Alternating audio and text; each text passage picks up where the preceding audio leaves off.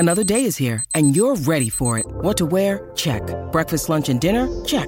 Planning for what's next and how to save for it? That's where Bank of America can help. For your financial to-dos, Bank of America has experts ready to help get you closer to your goals. Get started at one of our local financial centers or 24/7 in our mobile banking app. Find a location near you at bankofamerica.com/talktous. What would you like the power to do? Mobile banking requires downloading the app and is only available for select devices. Message and data rates may apply. Bank of America N.A., member FDIC. When you need mealtime inspiration, it's worth shopping Kroger, where you'll find over 30,000 mouth-watering choices that excite your inner foodie. And no matter what tasty choice you make, you'll enjoy our everyday low prices, plus extra ways to save, like digital coupons worth over $600 each week. You can also save up to $1 off per gallon at the pump with fuel points. More savings and more inspiring flavors make shopping Kroger worth it every time. Kroger, fresh for everyone. Fuel restrictions apply. So now Posey ranges away, and Bellinger throws it so high. There are some intangibles that those projections failed to take into consideration. The crowd was going crazy. There's not much in life that's better than that. You're listening to Garlic Fries and Baseball Guys with Mark Willard and Joe Shasky on the 95.7 The Game Podcast Network. Okay, what's going on? Next episode of Garlic Fries and Baseball Guys as the Giants come to the end of the week. And a good week of baseball, by the way, with a 4-game sweep in Colorado. Kind of a weird game in Arizona with Alex Cobb. I don't know how many times we've said that this year. But as we roll through September, and it's with Joe Shasky, Mark Willard, we're glad you're with us. Joe, as we move through September, I think it's interesting to look at certain players and where they've sort of positioned themselves to be on or to not be on the roster for next year. And even if they are on the roster, kind of what's their role. I mentioned Alex Cobb already. Alex Cobb stands to be in this rotation this year. I think people have largely in the second half of the season got a better sense of who he is. But I also think he just completed the weirdest year in the history. Like, I mean, I know it's so easy to be like, oh, bad luck. This guy has had the weirdest luck. I think he had a really, really good year if you dive in. And so I don't know where Rodon sits. I don't know about Kyle Harrison, but we know that Logan Webb and Alex Cobb are going to be, sort of on the front end of this rotation next year. And I'm not mad at that. No, I mean, I'm looking at someone like Jacob Junis, and I'm saying to myself, okay, I don't want him to be my fifth starter. If he's my sixth, my swing man, my long relief guy who could spot start in case somebody goes down, because we know how long the season is, and there's just odd, quirky days where you're going to need that extra arm. I'm totally fine with that. Cobb specifically, this is why you watch the games. This guy has been so much better than the raw ERA and the raw amount of hits given up. I actually really like Alex Cobb, but he needs to be their 5. Like, that's my hope going into next year. Maybe it's Harrison somewhere in that rotation. But if he's your 5, you're looking really strong when you look at this rotation. I just worry, not necessarily about the pitching. I worry about guys like Yastrzemski, like VR. Lamont Wade had a nice little hiccup for a couple of days, and now he's kind of sunk back down. We fall into this trap at the end of the year where somebody starts to produce and we go, are they the guy that produced toward the end of the year, or are they the guy over the regular season just had some bad luck? And I'm saying to myself, just don't fall victim to that. Don't take a small sample size and say the bigger sample size was where he just kind of had a stub of the toe. I'm with you. It's sort of, it's on us to sort of ride the line between what we would like to see happen and what we know is going to happen. Like, Mike Yastrzemski is going to be on this team next year. Yes. He just is. Still has a positive WAR. I know that they think very highly of him. Obviously, he's cheap. I just don't want them to promise or even pencil him in as the everyday right fielder. If they're talking about everyday players, then they need to be thinking in terms of everyday players. And Yaz has sort of been given that the last couple of years. And I get why his numbers against lefties might be as good as they are against righties. But right now, for the bulk of this year, they weren't really good against anybody. So a good September is nice. And it sets up his spring training to compete next year. I'm sure Wade will compete. I'm sure VR is probably going to get the opportunity to be on this team. But there are so many decisions to be made. Like, even to go back to the rotation we were just talking about. I love what you said. Can Junis maybe be like, can we bolster the bullpen by some of these guys who started ending up actually in the bullpen? I don't know. Is DeSclafani going to end up in the bullpen? Don't forget, DeSclafani and Wood are slated to be a part of this rotation as well, which makes it feel rather full really quick without having that top of the rotation guy, unless you want to say that that's Logan Webb. If they lose Rodon, they don't really necessarily have that. So there are just so many decisions to be made. Is Longo coming back? And I want them to keep as much flexibility as possible for everyday spots, because if those guys are ready to say yes in free agency, they've got to do it. Yeah. I mean, I look at the number one need is right-handed, power hitting outfield, period. Like, that starts there. You have all these redundant lefties out in the outfield, and they're like a bunch of half good ball players. You know, Yastrzemski's a great defensive player. The bat leaves so much to be desired this year. Luis Gonzalez, much better contact hitter, but then all the fundamental stuff, he's like out to lunch, you know? And then Lamont Wade Jr., not the strongest defender, but he gives me some positional versatility. He's just not hitting the way he did last year, and there's just too many lefty redundant outfielders. Slater has to have a spot on this team, but to me, in an ideal world, it's Slater and Yaz in center, and you get one of those corner outfielder guys who can man right field, Aaron Judge. Yeah. And then maybe you bring back Jock Peterson. I don't know if that's going to materialize. But then maybe that makes Luis Gonzalez or one of these other guys kind of go away because you got the left-handed power bat in Jock. And then I don't know what they're going to do at third base. I mean, your guess is as good as mine because Crawford's playing better defense now at short, but I don't want to fall into the trap of realizing that's where all the best free agents are, is shortstop. And as good as it's been this week defensively, I mean, he made an incredible play off of VR's glove the other day. I'm saying to myself, Correa, Turner, Swanson, like that's where the market is telling you to go get a player. So I'm very conflicted. Yeah, well, there's so much going on the left side of the infield because we're thinking only in terms of Crawford, VR, Longo, and free agents. There's also Casey Schmidt and Marco Luciano. If you're thinking about the organization beyond this next year, and Schmidt, by the way, may absolutely factor in next year, Luciano the year after that. So if you're thinking about, well, we're going to, give me a shortstop for the next 7 years, be careful. I'm not saying you put all your eggs into any minor leaguer's basket, but you also don't want to block out two of your top prospects who, by the way, if anybody had good years in the minors, Casey Schmidt, Marco Luciano, when healthy, were two of those guys. So there's so much going on over there in terms of a logjam that they've got to figure out. I'm still very intrigued by the idea. If he's open to it, I'm very intrigued with the elimination of the shift by the idea of a Thairo Estrada, Brandon Crawford, second base platoon. I am intrigued by that. Me for too. Sure. There are also shortstop free agents who have some positional flexibility on their own, like Trey Turner. He can go play second base some. But, Thairo is one of those guys that has made it very clear this year he needs to be on this team next year. And he needs to – I don't know if you want to call him an everyday player. That's a guy that should be in your lineup more often than not. I'll put it that way.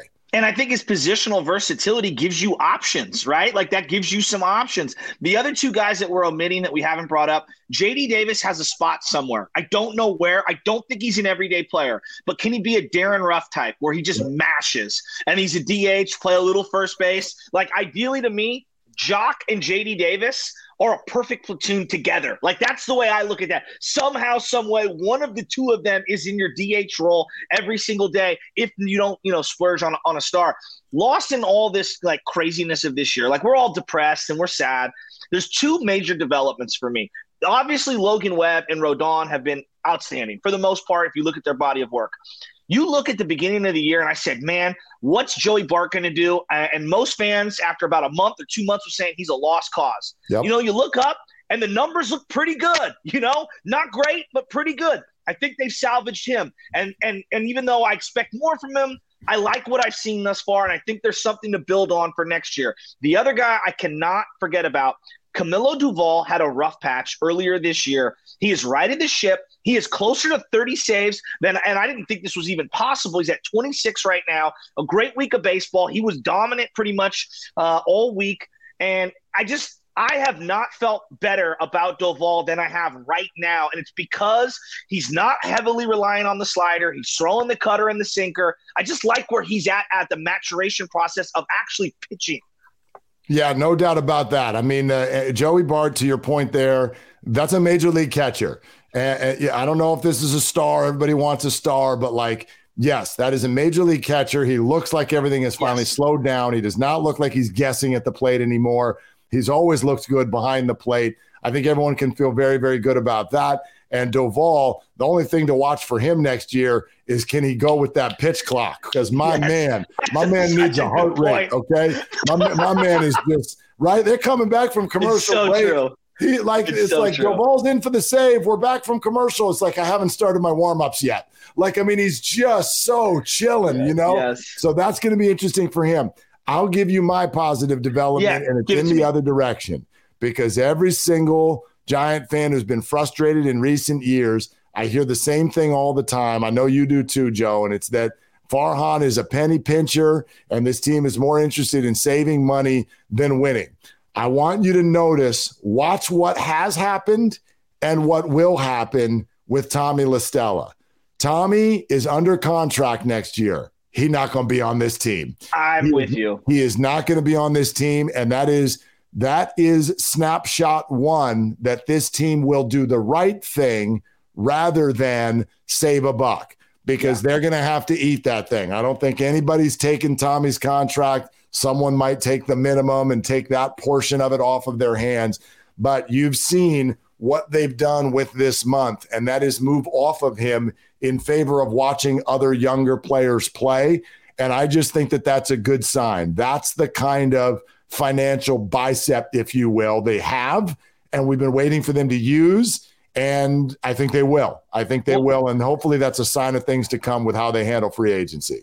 That's a really good point. You know, the old Giants, hey, Russ Ortiz, you stink. Take a hike. We'll buy you out. You know what I mean? Like, that's what they would do to guys. You're 100% spot on with that. The other thing I'm noticing the last couple of weeks, they're trying some different arms out in the bullpen. And boy, we know that they needed to retinker this bullpen. It's not one move away, but to see a guy like Sam Young slowly develop a little here, I'm saying, all right, I think there's something there.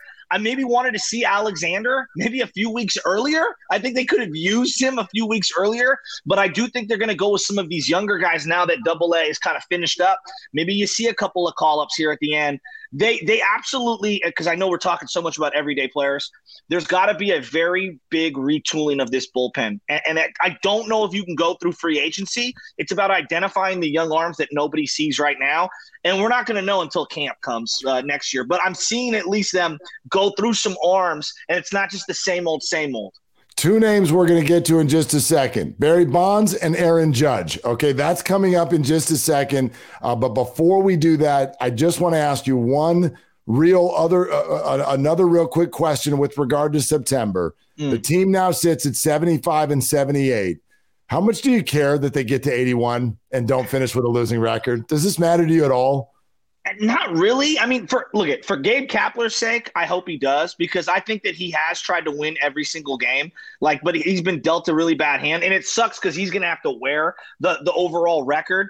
There is something to be said for not having an under 500 season. Like, I do get that, but the other side of it is, and it's not the NFL. I'd like a better draft pick. You know what I mean? I hate to be that guy, but I'd like a better draft pick. I mean, is that foolish of me? No, not at all. And I know it's one of those things that's really just in the moment. It's in the moment. It's not going to last. In other words, by the time we get back to next year, most people won't even know what the record was. They won't even know if they finished with 80 or 81 or 82. Exactly. But in this moment, it is something I'm racing for. I hope they have a strong finish and get north of 80 wins, because it just does have – It has a better look, if you ask me.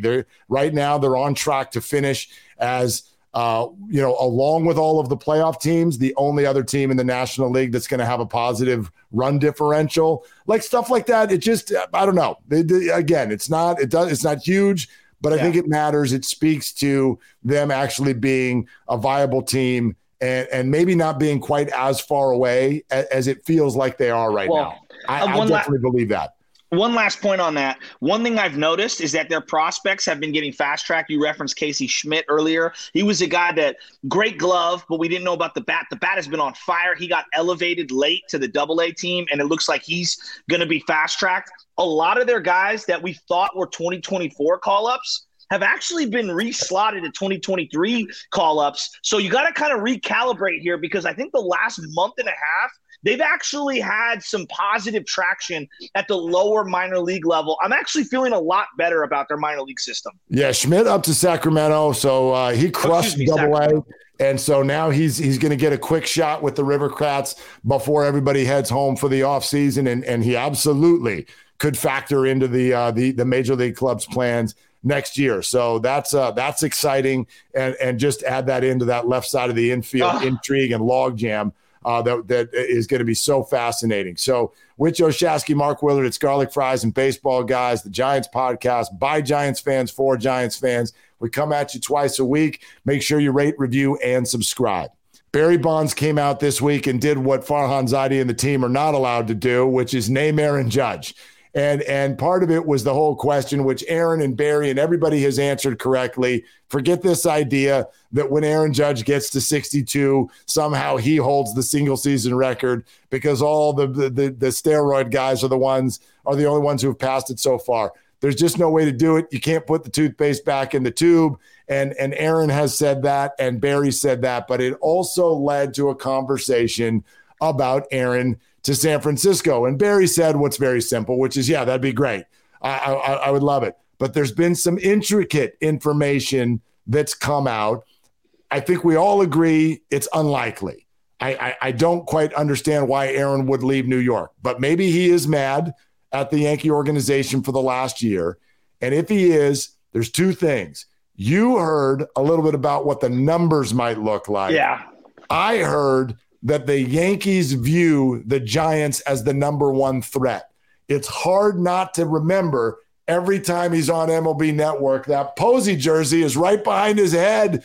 And it's just like, I mean, have you ever in free agency heard more about who a kid rooted for when he was growing up? Rich Aurelia was his favorite player. And I mean, it's crazy. I don't know. I wouldn't think this matters, but maybe it does. No, well, so Tom Verducci, you're referencing what I've been listening to. Tom Verducci did a long-form piece for MLB.com. He used to be a New York Yankee beat writer way back in the day. He's obviously really tapped in with the Yankees, and he got to know Aaron Judge. And Aaron Judge doesn't have a big personality. He was sitting down with him, and everybody that he's talked to, I'll give you the numbers first.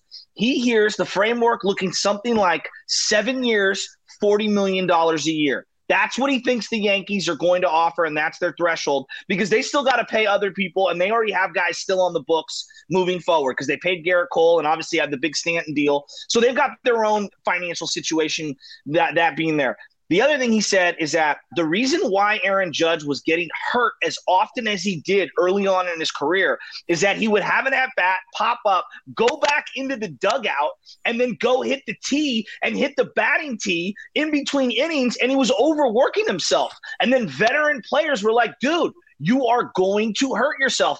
Boom, there you go. He hurts the oblique. He strains a muscle, hurts his hamstring, and he has now taken on what they call the Steph Curry, Mark, recovery. He's all about recovery. Yes, he's working out. Yes, he's still putting in the time and the energy and the effort, but he realizes moving forward, he has to master the recovery portion of it. This makes me want to spend even more money on him, because I think we can all agree the modern athlete is lasting now longer than ever, right? I mean, wouldn't you agree? Yeah. They're better now than they've ever been in terms of aging gracefully. I mean, we're sitting here doing this about 10 minutes after I just watched Tom Brady play football. He's 45 years old. Now, granted, he lost to the Packers, but he engineered exactly. A game-time drive. They just couldn't get the 2-point conversion. And every single Sunday when I watch him play, I'm like, I don't get it. I don't get it. This guy's 2 years younger than me. He's 5 years older than you. And I can't figure it out. It does not make any sense.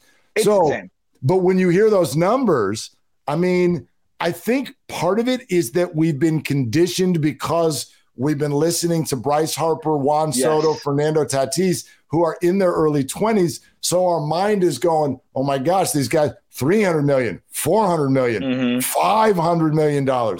You're right. Aaron's not going to get that. And so maybe that isn't like, oh, the Giants are just like, yeah, who cares? Piece of cake, toss it around. But when you say that this deal might be less than $300 million, quite frankly, it feels like a complete bargain for the position that the Giants are in. If you're telling me that they could do this deal and all it does is get into his 37th birthday and you'd have to spend no more than $300 million, I mean, I would do that. I'd like straight up, I would do that. 3-4 years ago, I would have said, you're crazy, Mark, because you don't have the DH. Now that you have the DH, it also is another feather in your cap if you're a National League team. I think it makes you more aggressive in free agency. If you notice, for years, all the 10-year deals were going to the AL. None were coming to the NL. The other thing that I want to highlight here that I cannot stress enough, the Giants love selling accolades. You know what I mean? When Barry Bonds was at the end of his career, come see him hit 400, come see him hit 500, come see him hit 600, 700. That's what the Yankees thought they were getting when they acquired Alex Rodriguez. You bring in Aaron Judge. He hits his 300th home run with you. He hits his 400th home run with you. If he gets to 500, that is a select few. You're seeing it now with Albert Pujols, aging gracefully at the very end of his career, though he had a really tough run there at the end. But to me, that means something. You see those fans cheering in St. Louis, you bring the hometown kid home the same way you did with Bonds. Imagine what the fervor's like in the stands rooting for our guy who chose to come to the Giants to help save this team. It would be a great story. This is so much bigger than what I'm about to bring up, but just for context, remember what it felt like when Jock Peterson became a Giant. We've known this guy for years as a hated Dodger. And the second he arrived, it was like, oh my gosh, he should have been a Giant all along. He's from Palo Alto. He walked in, put the uniform on, started hitting balls into the bay, and everybody was like, oh my gosh, this guy's one of us. I really believe the exact same thing would happen with Aaron Judge. He's never played one game in the National League, but he would be accepted as homegrown, a true San Francisco Giant through and through the second he arrived. The one thing I fear with Aaron, though, is, we're in a situation right now where the pitchers are getting specialized balls to pitch to Aaron Judge, which means what we're watching is truly a season for the ages. Buster Olney last week said you could make the case that this beats out 01 Bonds. This beats out, this is the best season any hitter has ever had ever. His thinking there, because of analytics, because of 100-mile-an-hour fastballs, these guys know so much about your weaknesses that they didn't know 20 years ago. And he's putting up similar numbers in terms of OPS. It's been north of 1,500 in September. It's been ridiculous. So if Aaron Judge comes to the Giants next year and hits 38 home runs, are we disappointed? Do you know the most that a Giant has hit since Barry Bonds left? It was your boy Brandon Belt, 29. A guy hitting 30 home runs, we will throw a ticker taper parade up and down Embarcadero and Market Street. Seriously, Mark, that's how low it is. I can't remember the last time a guy hit 30 home runs and batted 300, for the Giants. It would blow my mind. I hear you. He's having a monster year, and they call it a career year for a reason. I understand all of those things. They don't have anybody who hits 25 and jacks 260, batting average right now. Even if he went down to 260 and hit 30-plus home runs, that's exactly what this team needs. They've been dying for this guy. What does he do for a Jock Peterson, a J.D. Davis in a lineup? What does he do with a guy like Thairo Estrada running around on the bases in front of him? To me, there's a trickle-down effect of bringing in someone like him. And then from a merchandise standpoint, much all-rise stuff, the Judge hair, the over-the-top, God, I don't know.